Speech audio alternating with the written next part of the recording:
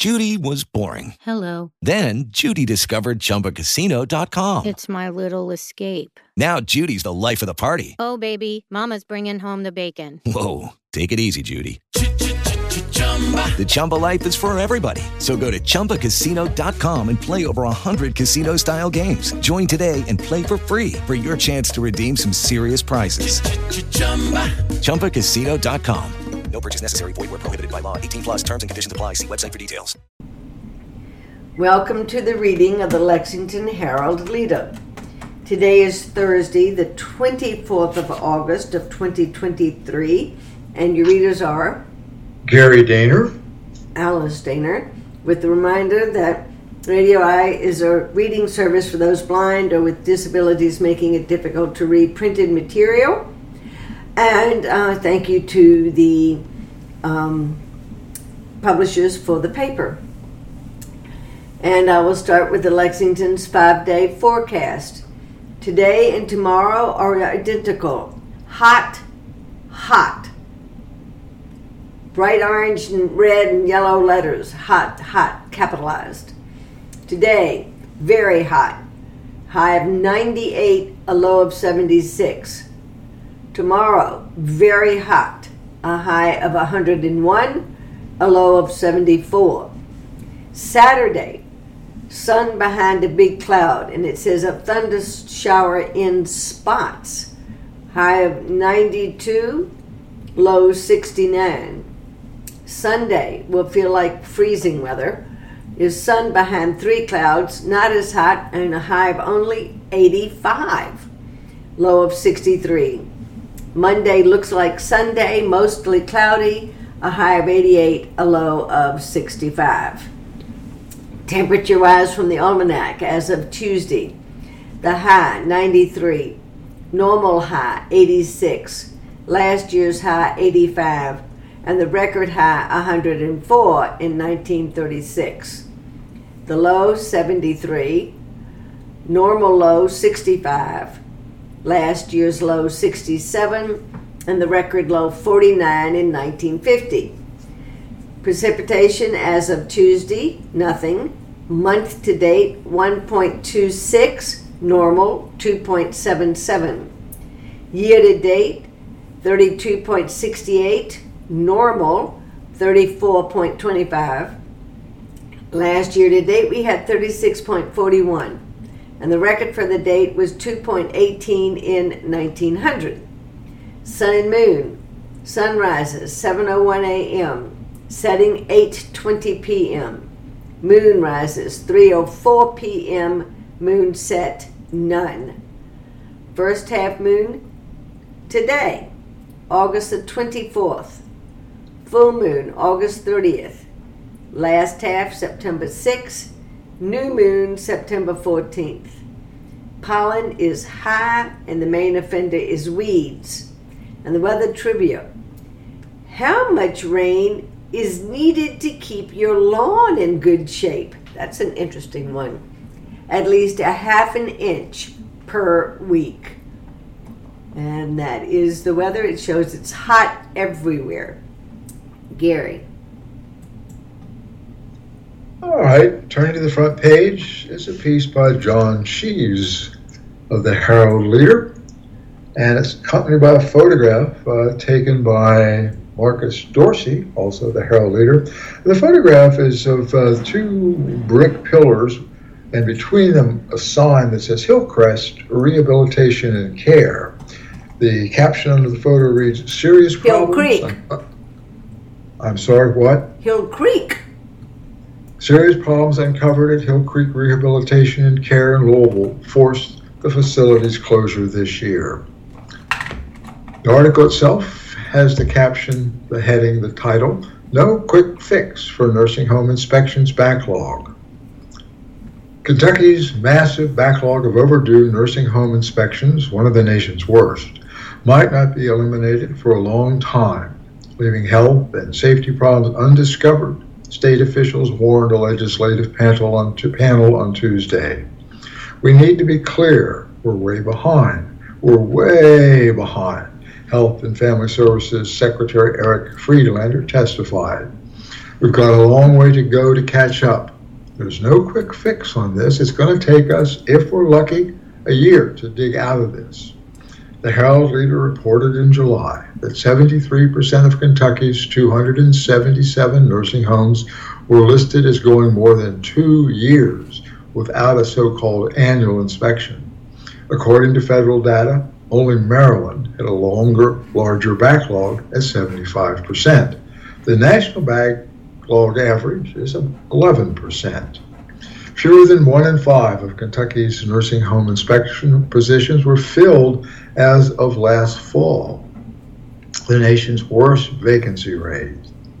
Many inspectors, including registered nurses, said they quit the job in recent years because of low pay, long hours, and frequent travel demands. The U.S. Centers for Medicare and Medicaid Services requires the states to conduct standard surveys of nursing homes every year to uncover deficiencies in care before they become serious enough to cause harm. Members of the Kentucky Health and Human Services Delivery Task Force said on Tuesday that they were dismayed to learn Kentucky has fallen so far behind. We've got a very serious issue. That kind of caught us by surprise, said Senator Stephen Meredith, Republican of Litchfield, who is co-chairman of the task force. Friedlander and his cabinet's Inspector General, Adam Mather, told lawmakers that several factors contributed to Kentucky's backlog. Every state fell behind on standard surveys during the COVID-19 pandemic when they temporarily diverted their attention to infection control, the officials said. But Kentucky has struggled more than most to catch up because it keeps losing registered nurses from its state health cabinet to the far more lucrative private sector. Registered nurses form the backbone of the health cabinet's inspection teams. As of this week, Mather said there are 53 vacancies for nurses among the inspector positions out of 83 total positions. The state managed to hire only 6 so-called nurse consultant inspectors in the first 7 months of 2023, with a 20% turnover rate overall, he said. Almost nobody can hire enough nurses right now, Mather said. As a nurse myself, I've never seen a more challenging environment for the profession, Mather said. We're just, unfortunately, nationally, we're not educating enough nurses to provide the care that's needed in the country. Governor Andy Beshear's administration is trying a variety of possible solutions, including pay raises that have bumped the nurse positions from about $50,000 a year in 2020 to a salary range of $72,300 up to $95,800. But it's also using private contractors to recruit nurses to the healthcare cabinet and even to perform some facility inspections. And it's creating a new career ladder at the health cabinet to allow licensed practical nurses with less formal education than registered nurses to be hired in advance while on the job, the officials said. In the meantime, as it works to reduce the inspection backlog, the cabinet will prioritize nursing homes that have a history of more serious citations or complaints, Mather said. However, this problem isn't going to go away soon, Friedlander told the task force. I'm hoping we are at the nadir, the health secretary said. I'm hoping that we're at the bottom, but I cannot swear to it to you all. It has been a tremendous challenge retaining and hiring nurses, and that's exactly where we still are. Alice. Well, there is someone that You're I on knew. mute. Oh, that is true. I am on mute. And the next article is a very sad article, but a very positive article, in that the person that the article is about and I served together on the Nursing Home Ombudsman Board back in the 80s. And the state ombudsman was part of the Nursing Home Ombudsman program when both this person and I were part of it. So it's a positive but a sad article. Lawyer who tried to kill himself wants others to know you can be helped. This is by Beth Musgrave. And there's a picture of Bruce Simpson smiling for a portrait on Wednesday, August the 9th. That's like a week ago, at his home in Lexington. And there's a note by Beth Musgrave. This story is about suicide and describes sensitive details that could be triggering to some readers. The 988 Suicide and Crisis Lifeline is a hotline for individuals in crisis or for those looking to help someone else. To speak with a trained listener, call 988. And I have another friend whose son took his life, and he is part of that 988 Suicide and Crisis Lifeline here in Lexington. There's a body in Maple Grove Cemetery, according to the caller. The call came in to the Jessamine County 911 dispatch around 6 p.m. on January 25th. Dispatch agreed to send a police officer to the Nicholasville Cemetery. The caller hung up before dispatch could get his name, according to an audio recording of the phone call obtained by the Herald Leader through an Open Records Act request. The caller was Bruce Simpson, a longtime Lexington attorney. There wasn't a body. Not yet. Simpson, 73, had come to Maple Grove Cemetery, where some members of his family were buried, to die. He had a handgun he had purchased less than 12 hours earlier. The people at the gun shop had assured him it was an effective weapon. Simpson didn't want to miss. He tested the weapon, shooting one bullet into the ground. The sound and the power of the gun stunned him. He then made the call to 911 so his body wouldn't remain unclaimed and his family wouldn't worried. He put the gun to his head. Click. The gun had jammed. Simpson was still alive. He wasn't relieved. I was still determined to do it, Simpson said. In less than 12 hours, I decided to kill myself. How Simpson got to the cemetery and to a point in his life where he thought the only way out was through the grave started with health problems. He also suffered from untreated depression. Then, an adverse court ruling led him to a gun store. In February 2022, he was treated for heart problems. In May, he fell and suffered a brain bleed. He was in and out of the hospital for months. Simpson recovered, but now realizes there were signs his short-term memory was not what it once was.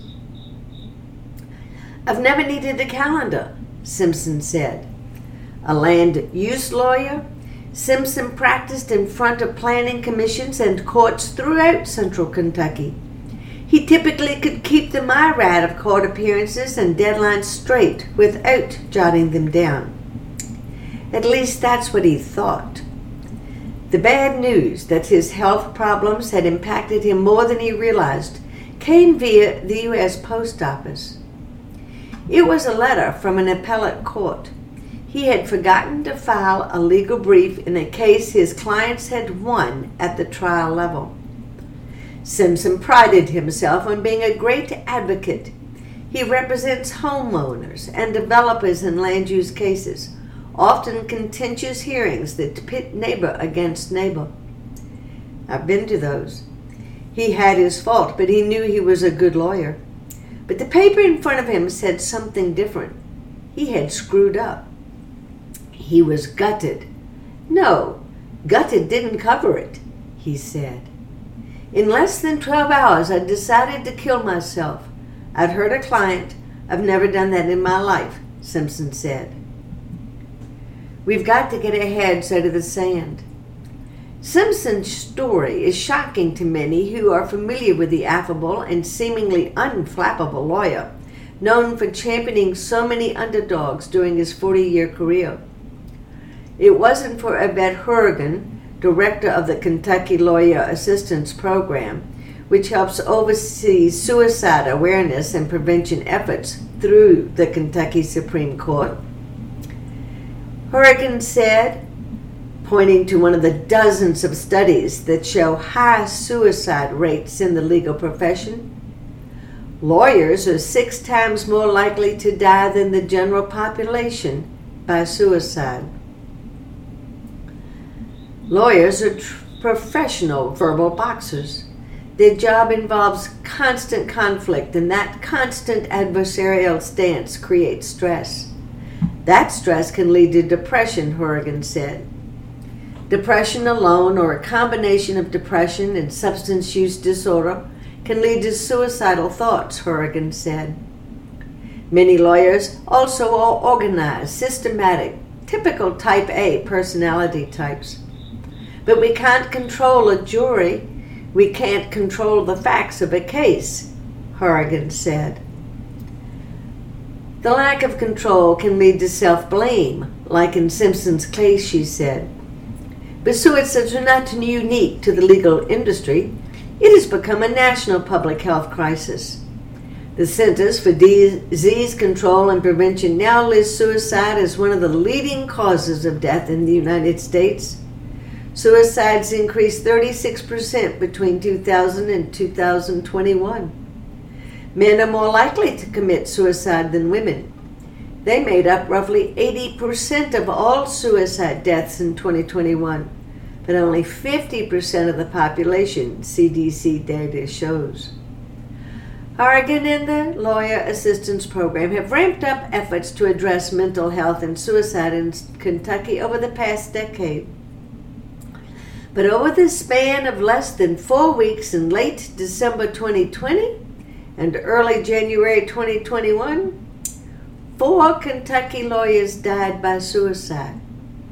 The cluster of suicides further galvanized the Kentucky legal community to talk more about mental health, depression, and suicide.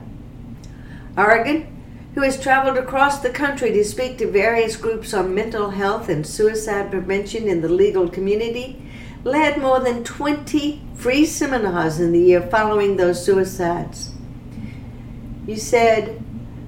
Horrigan said, you can't just ask a lawyer if they are feeling like they may harm themselves. You have to ask them point blank, have you contemplated taking your own life? The number of Kentucky lawyers who die by suicide is not known. Long-held stigmas about mental health and suicide still prevail. It's underreported, Horrigan said. Simpson knows lawyers who have died by suicide. It was never acknowledged, Simpson said. People just whisper about it.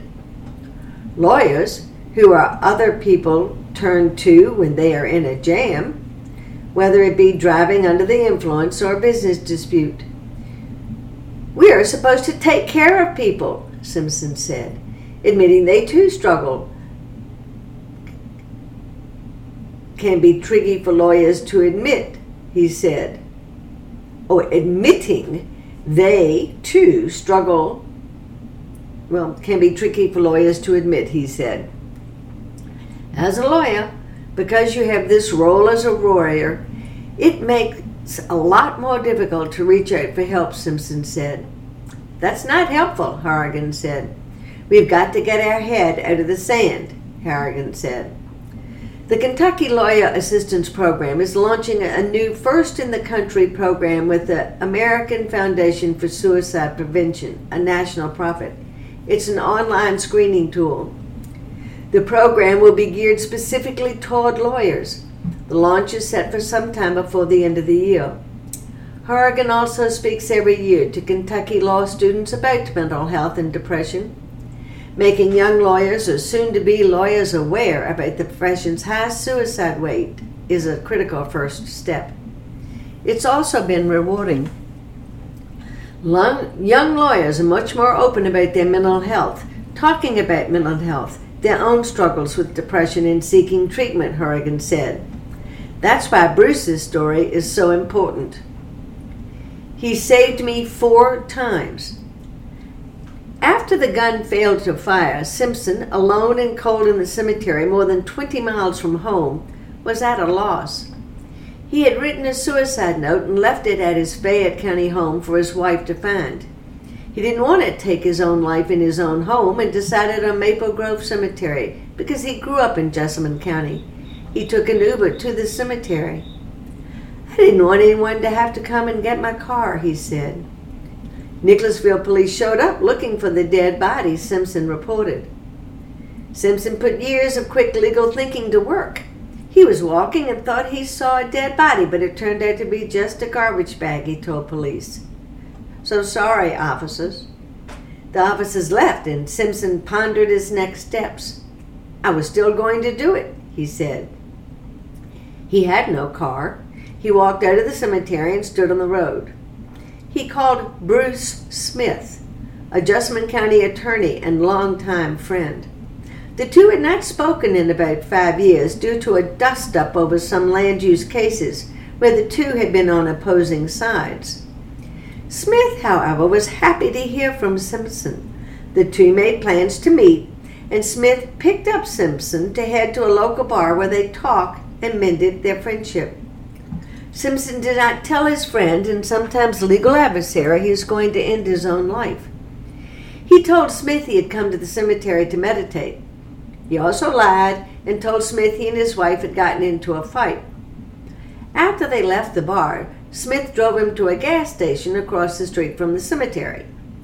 Simpson told Smith he was going to call an Uber to take him back to Fayette County.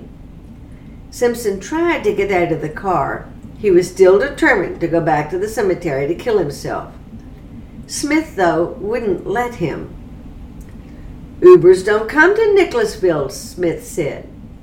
Simpson lied and told Smith he had the Uber driver's phone number. He tried to get out of the car again. Smith said no, it was cold. He would wait with Simpson until the Uber arrived. Simpson was out of plausible excuses. Finally, Smith drove Simpson home. Meanwhile, Simpson's phone wouldn't stop ringing. His wife had found his suicide note. Police and friends were frantically trying to find him. He ignored the constant beeps of his phone and eventually turned it off. When Smith and Simpson arrived on the street of Simpson's South Lexington home, there were police cars parked in front of his house. Simpson lied again. He told Smith his wife must have called the police because of a fight they had prior to Simpson going to Jessamine County. Smith agreed to take Simpson a few blocks away from his house. By the time Simpson walked home, the police would be gone, he told Smith. After Smith left, Simpson took out his gun. He looked around. Near him was a large retention basin. As a land use lawyer, he had argued both for and against water retention basins many times. He couldn't kill himself next to a retention basin. It would be too ironic. Then I thought, "I can't do this to Bruce," Simpson said. Smith had no idea about Simpson's plans. "He saved me 4 times that night." As Simpson started his walk back to his home, a peace came over him. He really can't explain it. The thoughts of suicide and self-harm had passed. In a recent interview, Smith said he had no idea Simpson had planned to kill himself. He doesn't know why he picked up the phone that January night. "I really don't like taking phone calls at night," Smith said. "I saw it was Bruce, and I decided to answer the phone. I've never been better." When Simpson got home to his relieved wife and family, his wife called Lexington police, who had left his home but were still looking for Simpson. He assured his wife and family he was fine. He was no longer a threat to himself or others. Lexington police officers who returned to his home told Simpson that's not how it works. They can't just leave. He had to spend 3 days at Eastern State Hospital, the Lexington State mental institution that serves most of central and southern Kentucky. Simpson complied, but thought at the time he did need to go. "I am embarrassed to say how many times in my career I have made jokes about Eastern State Hospital," Simpson said. Yet, here I was. Those 3 days changed his life. He spoke with a psychologist at Eastern State. It was during an initial assessment the doctor confirmed Simpson had short-term memory issues, likely exacerbated by the stroke.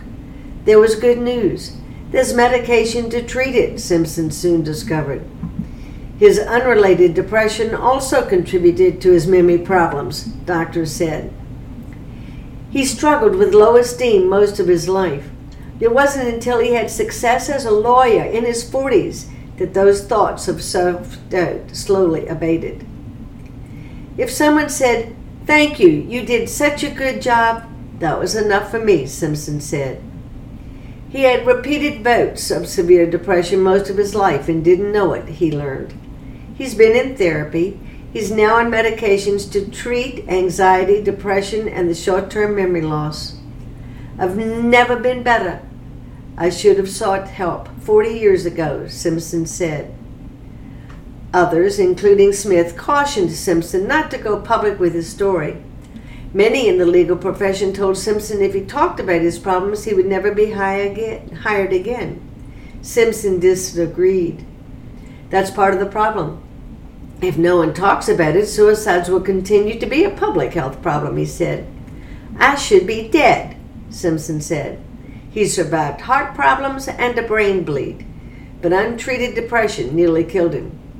Mental illness is a deadly disease and people need to talk about it. He has written opinion pieces about his experience for the American Bar Association and the Kentucky Bar Association. Both legal groups are expected to publish his first-person account later this year. He has also met with his clients connected to the legal case where the appellate brief was not filed. He has advised them of their rights and encouraged them to seek new counsel. He has had multiple cases since January 25. He loves his job. He loves representing clients. Thanks to the medications, he's thinking more clearly than he has in decades, he said. "I've been into the deepest abyss, the darkest place no human being should ever venture," he said. "You do not need to go there. There is no need for you to go there. Whatever I can do to stop somebody, to give them pause, I want to do it because I'm so grateful I am here today. There is no need to kill yourself. You can be helped. You can be helped," he said. Lawyers seeking assistance can contact the Kentucky Lawyer Assistance Program at 502-226-9373 or at its website at www.kylap.org. All communications are confidential. The 988 Suicide and Crisis Lifeline is a hotline for individuals in crisis or for those looking to help someone else. To speak with a trained listener, call 988. Crisis Text Line is a texting service for emotional crisis support. To speak with a trained listener, text HELLO to 741-741. It is free, available 24/7, and confidential. Please, if you have any thoughts of such, please talk to someone. Talk to someone. And Bruce, God bless you. Gary. Well, there's a piece now by Alex DeQuisto, quite a lengthy one, but here we go. Kentucky doctors propose stronger gun and abortion policies. Kentucky's largest medical association has made gun safety and advocacy for tighter gun restrictions a top policy priority ahead of its annual meeting this weekend. Louisville doctors have proposed 9 policy resolutions related to firearm safety to be considered for adoption at the Kentucky Medical Association's August 25th through 27th annual meeting. More than any other subject, Kentucky has the 14th highest rate of gun deaths, one resolution reads, and as such, KMA should champion legislation to ban assault weapons, high-capacity magazines, and the passage of red flag laws to disarm persons who pose risk of gun violence to themselves or others, another reads. The State Medical Association, by definition, is an advocacy organization to promote the well-being of patients, doctors, and the community at large, said KMA Executive Vice President Patrick Paget. Though KMA policy is not enforceable, it represents the consensus of a membership organization that represents thousands of doctors statewide, he said. KMA members also regularly conduct grassroots advocacy with lawmakers to provide expert opinions on health-related bills. The Medical Association has a chance to make changes to its own policy once a year. In late August, hundreds of physicians convened for the association's annual meeting to deliberate new proposals and discuss modifications to the current policy handbook. Any KMA member can propose a policy change. Once submitted, those proposals enter a maze of scrutiny and deliberation. On Sunday, a group of more than 100 doctors in KMA's House of Delegates will gather to discuss and vote on which resolutions to officially endorse. Those deliberations are closed to the public. Gun safety, the need for tighter restrictions, and whether the KMA should adopt policy opposing the GOP supermajority General Assembly's track record on firearm legislation are likely to be the topic most discussed this year. One proposal asked the state to create an Office of Gun Safety to reduce firearm-related deaths.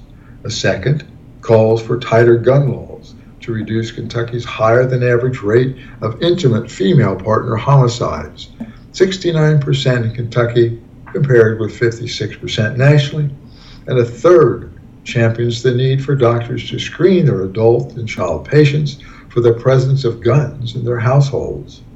3 proposals call on Kentucky lawmakers to adopt red flag laws or extreme risk protection orders to temporarily bar people who are deemed by a court as a risk to themselves or others for possessing guns. Governor Andy Beshear, a Democrat, has called for the legislature to pass laws to this end multiple times since he became governor, as far back as 2019, after 2 mass shootings in El Paso, Texas, and Dayton, Ohio, left dozens of people dead, and again this year, after a gunman in downtown Louisville killed 5 people. In a state that historically championed the proliferation and freedom to possess firearms, laws that place restrictions on a person's ability to have a gun, even if temporary, are not popular with the political party in power. Beshear's predecessor, Republican Governor Matt Bevin, said in 2019 that red flag laws are an erosion of our constitutional rights, and instead signed a concealed carry bill into law, which codified that no separate permit or training is needed for illegal firearm owners to conceal carry a gun. In 2020, a bipartisan bill to enact the red flag law in Kentucky failed to get traction. Earlier this year, legislatures enacted a law making Kentucky a Second Amendment sanctuary state. 2 of KMA's proposals related to gun safety include barbed criticisms of Kentucky's GOP supermajority, which, as one resolution notes, has denied protection of our school children, citizens, and police officers by ignoring control measures for assault rifles and killing enhancements by avoiding enactment of effective background checks and red flag laws. That resolution also calls for lawmakers to ban semi-automatic weapons and killing enforcement features, including high-capacity magazines and bump stocks. Another calls for Kentucky to repeal its Second Amendment sanctuary law and scolds lawmakers for not budging on common-sense gun violence to protect their citizens. The Kentucky State Legislature has not only failed to do so, but it has passed a law prohibiting local community government from enacting gun violence control laws to protect their local citizens. This law, as well as the state sanctuary law, substantially weakens protection of our school children, citizens, and police officers from mass shooting and gun violence, the proposal reads. Policy proposals to restore abortion access. At the 2022 annual KMA meeting, 2 months after the U.S. Supreme Court overturned federal abortion protections and Kentucky's trigger law banning the medical procedure except to save a pregnant person's life became law, abortion-related policy were the dominating issue. Though abortion is the evidence-based standard of care, a reality at odds with Kentucky's law banning nearly all abortions, doctors at last year's meeting could not reach consensus to take a bold stance in opposition to state laws restricting it. That outcome, 5 total resolutions were proposed, but most weren't adopted. Wasn't because abortion isn't considered a healthcare item. All major U.S. medical associations agree it is, but for fear among some member physicians that adopting a policy at odds with the political majority would alienate the body responsible for passing laws in Kentucky, the Herald Leader reported at the time. This year, there are 3 abortion-related policy proposals. The first, from Lexington doctors, seeks to amend KMA's official policy to make clear the association supports comprehensive health care for women, including the opportunity to choose a medical or surgical abortion, and to codify that KMA opposes criminalization of any appropriate medical care provided by a physician. Abortion is currently criminalized in Kentucky. Providers who perform abortions in cases where the life of the pregnant woman is not imminently threatened can be charged with a Class D felony. The second, brought by current KMA President Dr. Melissa Taylor, calls on the association to publicly advocate for revisions to the state statutes that restricts access to abortion-inducing medications for women who experience underlying medical conditions currently with life-threatening pregnancies. It's aimed at Brandenburg Representative Nancy Tate's House Bill 3, an omnibus bill passed into law in 2022. The law prohibits doctors from providing abortion-inducing medication to patients with certain medical histories, including if they have a history of ectopic pregnancies, or taking steroid hormones for rheumatoid arthritis, or on a blood thinner medication for a heart condition, for example. The unintended consequences of HB 3 could adversely impact women and affect their lives during a life-threatening pregnancy, the proposal reads. The third asks for abortion training opportunities and OB/GYN residency settings to be protected. There are no current family planning fellowship training programs in Kentucky, it says. If nothing is done to protect abortion training, residents will compromise the future of OB/GYN healthcare, and failure to incorporate abortion training in resident curriculum will lead to a generation of physicians ill-equipped to fulfill their duty to care for patients. Transgender healthcare and human sexuality curriculum. Last year, before most GOP-controlled states around the country began outlawing gender-affirming care for transgender youth, KMA adopted a policy supporting access to hormone and puberty blockers and the preservation of the doctor-patient relationship in such setting devoid of political tampering. According to the current policy handbook, KMA advocates against any prohibition of physicians or other healthcare providers from socially affirming gender identity or discussing evidence-based therapies for management of gender dysphoria with their patients and their parents. The association also supports behavioral health options and non-surgical treatment provided to youth by appropriately trained and experienced healthcare providers. Since this policy was adopted in 2022, the General Assembly has passed Senate Bill 150, outlawing all forms of gender-affirming medical care for trans use, contradicting the advice of the KMA and major U.S. medical associations. No proposed policy changes this year address gender-affirming care, but a few address Senate Bill 150's mandate that no instruction on human sexuality and sexually transmitted diseases be taught to students under grade 6. This portion of the law, first proposal reads, has raised the question of whether teaching students human health-related curriculum, including puberty and menstrual health care education, is permitted in Kentucky before grade 6. Elementary students should have access to sex education related to menstruation and puberty, the proposal written by 2 University of Louisville School of Medicine students says. It opposes abstinence-first sex education, currently the standard in Kentucky, and asks that sex ed be offered to elementary students in an age-appropriate manner. The proposal also asks for sex ed curriculum to include LGBTQIA practices for safe sex in the interest of equality, prevention of sexually transmitted diseases, as well as information on sexual assault. A final proposal from Louisville physicians applicable to restrictions on abortion and gender-affirming care addresses burnout among doctors, in part caused by moral injury. It asks the General Assembly directly for help in solving the problem.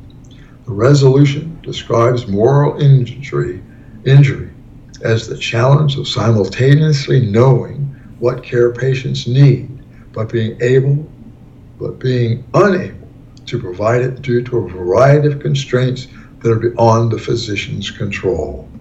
Alice, we're at 40 minutes. It is now time to turn to the obituaries, and we have quite a few, of which 3 have actual written obituary pieces. We read only the name and age, location if given. Mary R. Bales, 88, Lexington. Catherine Ann Back, 84, Lexington. Robert Bob Butler, 82, Mount Sterling. Alexander Gould Campbell Jr., 95, Lexington. Mr. Campbell has a full obit. Ernestine Darnell, 86, Stamping Ground. Carl Hubbard, 63, Keavy. Barbara Boggs Kinsley, or Nisley,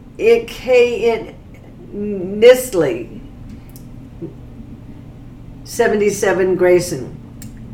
Edward Moore, 81, Lexington, has a full obit. Brandon Poole, 50, Versailles, has a full obit. Frankie Ray Posey II, 57, Liberty. Scotty Lee Ritchie, 70, Cynthiana. Linda Ray Rogers, 81, Georgetown. Thelma Doris Rucker Hamilton, 90, Wakefield. Melvin Smith, 80, Barberville. Kitty Grady Tonkin, 97, Versailles. Dale Turpin, 55, Lexington. Juanita Wethington, 96, Liberty. Again, if you wish those 3 obituaries read to you, and Alex Campbell was a very prominent Lexington entrepreneur and philanthropist, please call the main office, 859-422-6390. Gary.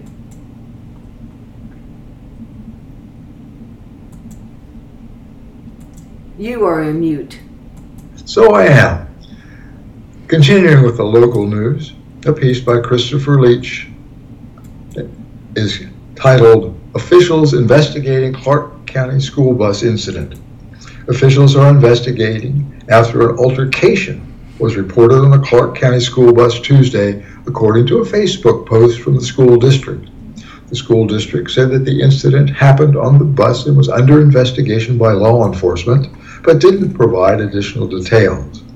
Quote, all Clark County public school students deserve to feel secure and protected, and nothing is more important to us than the safety of our children and staff, Superintendent Dustin Howard said in a statement. CCPS will not tolerate any form of violence within our school community. The school district said appropriate action will be taken once the investigation is completed. All students deserve to feel secure and protected, and nothing is more important to us than the safety of our children and staff, Howard said. This is a developing story and may be updated. Alice. I turn to the opinion page. The first is by Amy McGrath and Dr. Emma Belcher, and Linda Blackwood for the Herald Leader. But this is Amy McGrath is a decorated Marine Corps veteran and a member of the Plowshares Fund Board of Directors. And Emma Belcher, PhD, is the president of Plowshares Fund, the only fund singularly focused on reducing the threat of nuclear weapons. Kentucky's destruction of chemical weapons, an important step. On a warm summer day in central Kentucky with no fanfare, the last U.S. shell of sarin gas was destroyed at Bluegrass Army Depot. The sarin rocket shells were a part of the once enormous arsenal of chemical weapons the United States maintained throughout the Cold War. Today, and a huge success for international security, all global stockpiles of declared chemical weapons have been destroyed. The Chemical Weapons Convention, CWC, was signed in 1993 by President George H.W. Bush and then ratified by the Senate under the Clinton administration in 1997. At the time, naysayers claimed the treaty was worthless and unverifiable and would lead this nation into a false sense of security. Yet, here we are in 2023 participating with 192 other countries, comprising over 98% of the world's population, in compiling and destroying the entire stockpile of these heinous weapons. It took us 30 years, not the 10 originally hoped, but we and the rest of the world should celebrate this achievement for the betterment of mankind. The CWC is the most successful disarmament treaty, eliminating an entire class of weapons of mass destruction, but there are still challenges ahead. 3 nations have neither signed nor ratified: Egypt, North Korea, South Sudan, and Israel has not ratified. North Korea in particular is believed to have a large stockpile of chemical weapons. Syria, a member of the CWC, reportedly used chemical weapons on its own people in violation of the treaty as recently as 2019. But the development, production, and use of chemical weapons by the rest of the world remains prohibited. There are many reasons to fret given the trends in international security today. North Korea is testing longer-range ballistic missiles. China appears to be doubling its numbers of nuclear weapons. The nuclear weapon state of Russia has aggressively invaded its neighbor, starting a war of immense destruction enabled by its nuclear threats. Iran remains on the brink, of gaining a nuclear weapon of its own, should it choose to do so. These are real causes for concern, to be sure. Identifying and restricting weapons of mass destruction, including biological agents, nuclear weapons, and the possible destructive forces of artificial intelligence will remain an ongoing challenge. The magnitude of the threat can seem overwhelming. Many will be tempted to respond by creating more of these types of weapons on their own, or by ending continued transparency and dialogue. However, shaping norms and international cooperation still has a place. It has a proven track record. The Nuclear Non-Proliferation Treaty, NPT, has limited the number of nuclear states to 9, after dire predictions that there would be dozens of nuclear states by this time. The U.S.-Russia New START Treaty has significantly reduced nuclear weapons deployed under the agreement, but without international support, these agreements can weaken. New START, for example, will expire in 3 years unless the two sides agree on a replacement. Such talks have been disrupted by Russia's war in Ukraine. As a result, we could be on the brink of a new nuclear arms race. It is important to recall that arms control talks have, and still can, play a useful role bridging U.S.-Russian rivalries.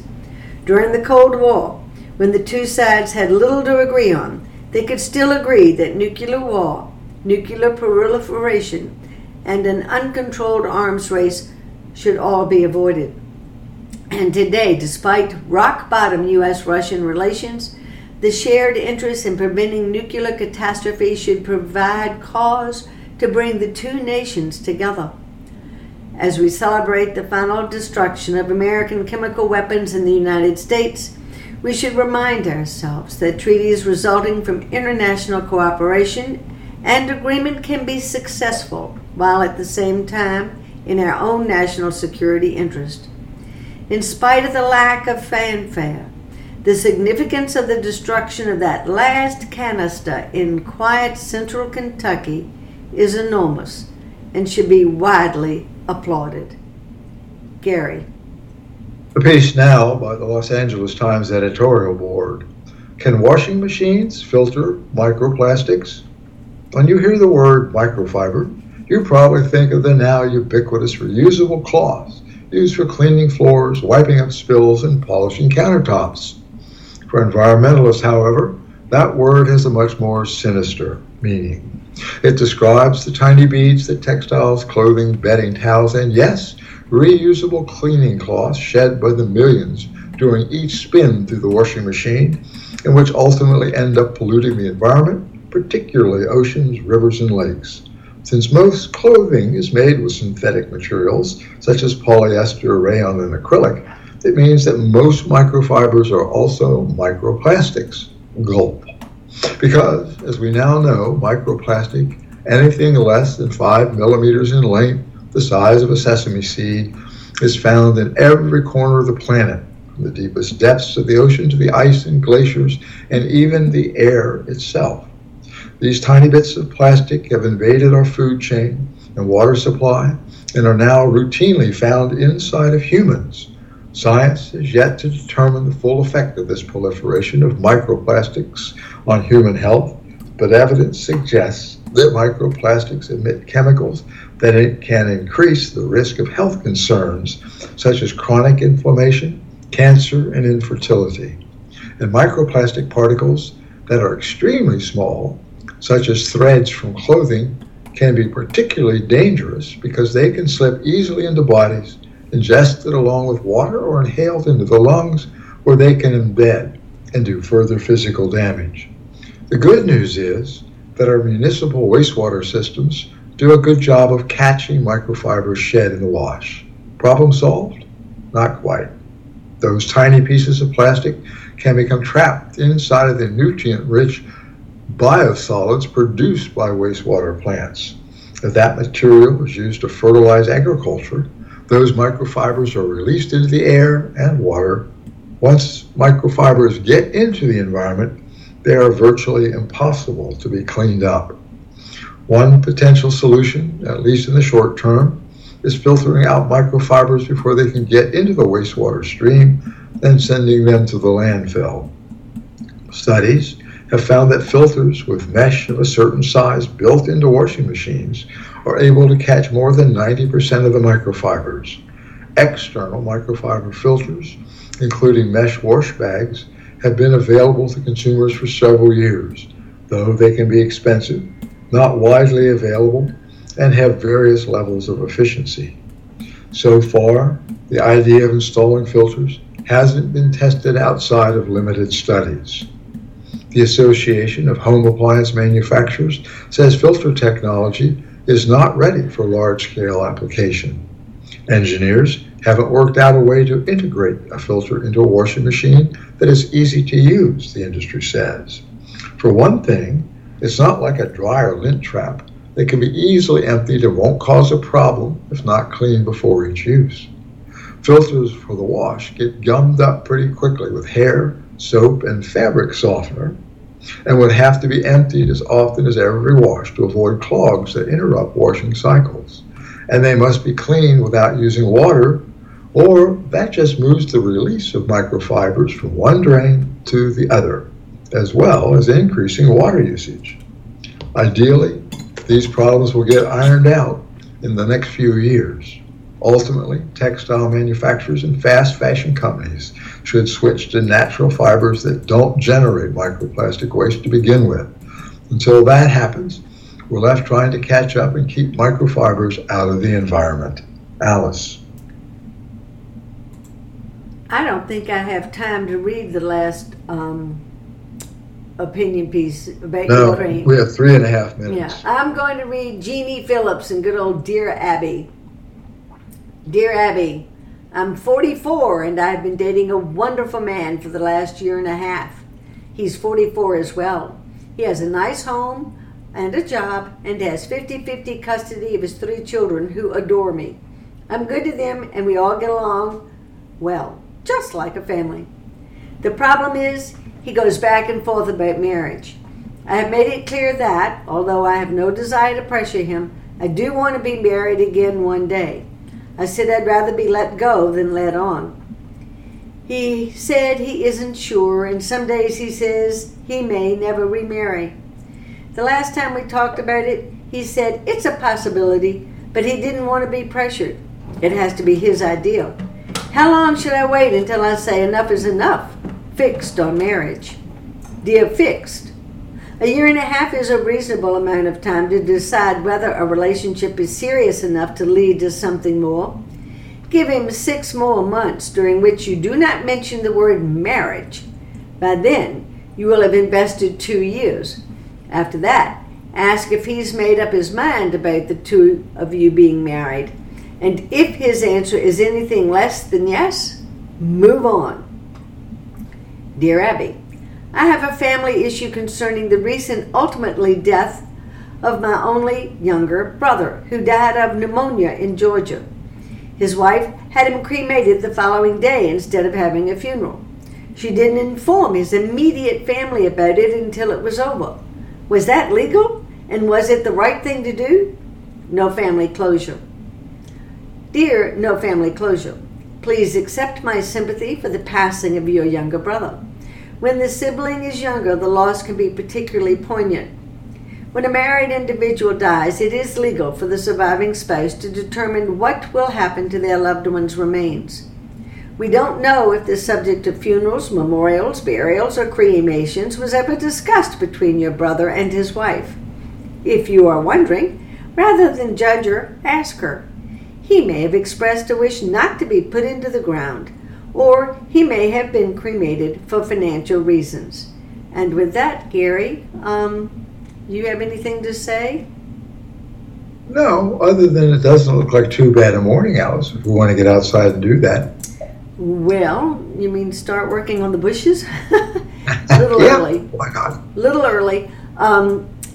Everybody, have a wonderful, wonderful day. It is hot. Please stay hydrated. We did do some yard work in the morning. Make sure your plants are watered, but stay cool and really take care of yourself.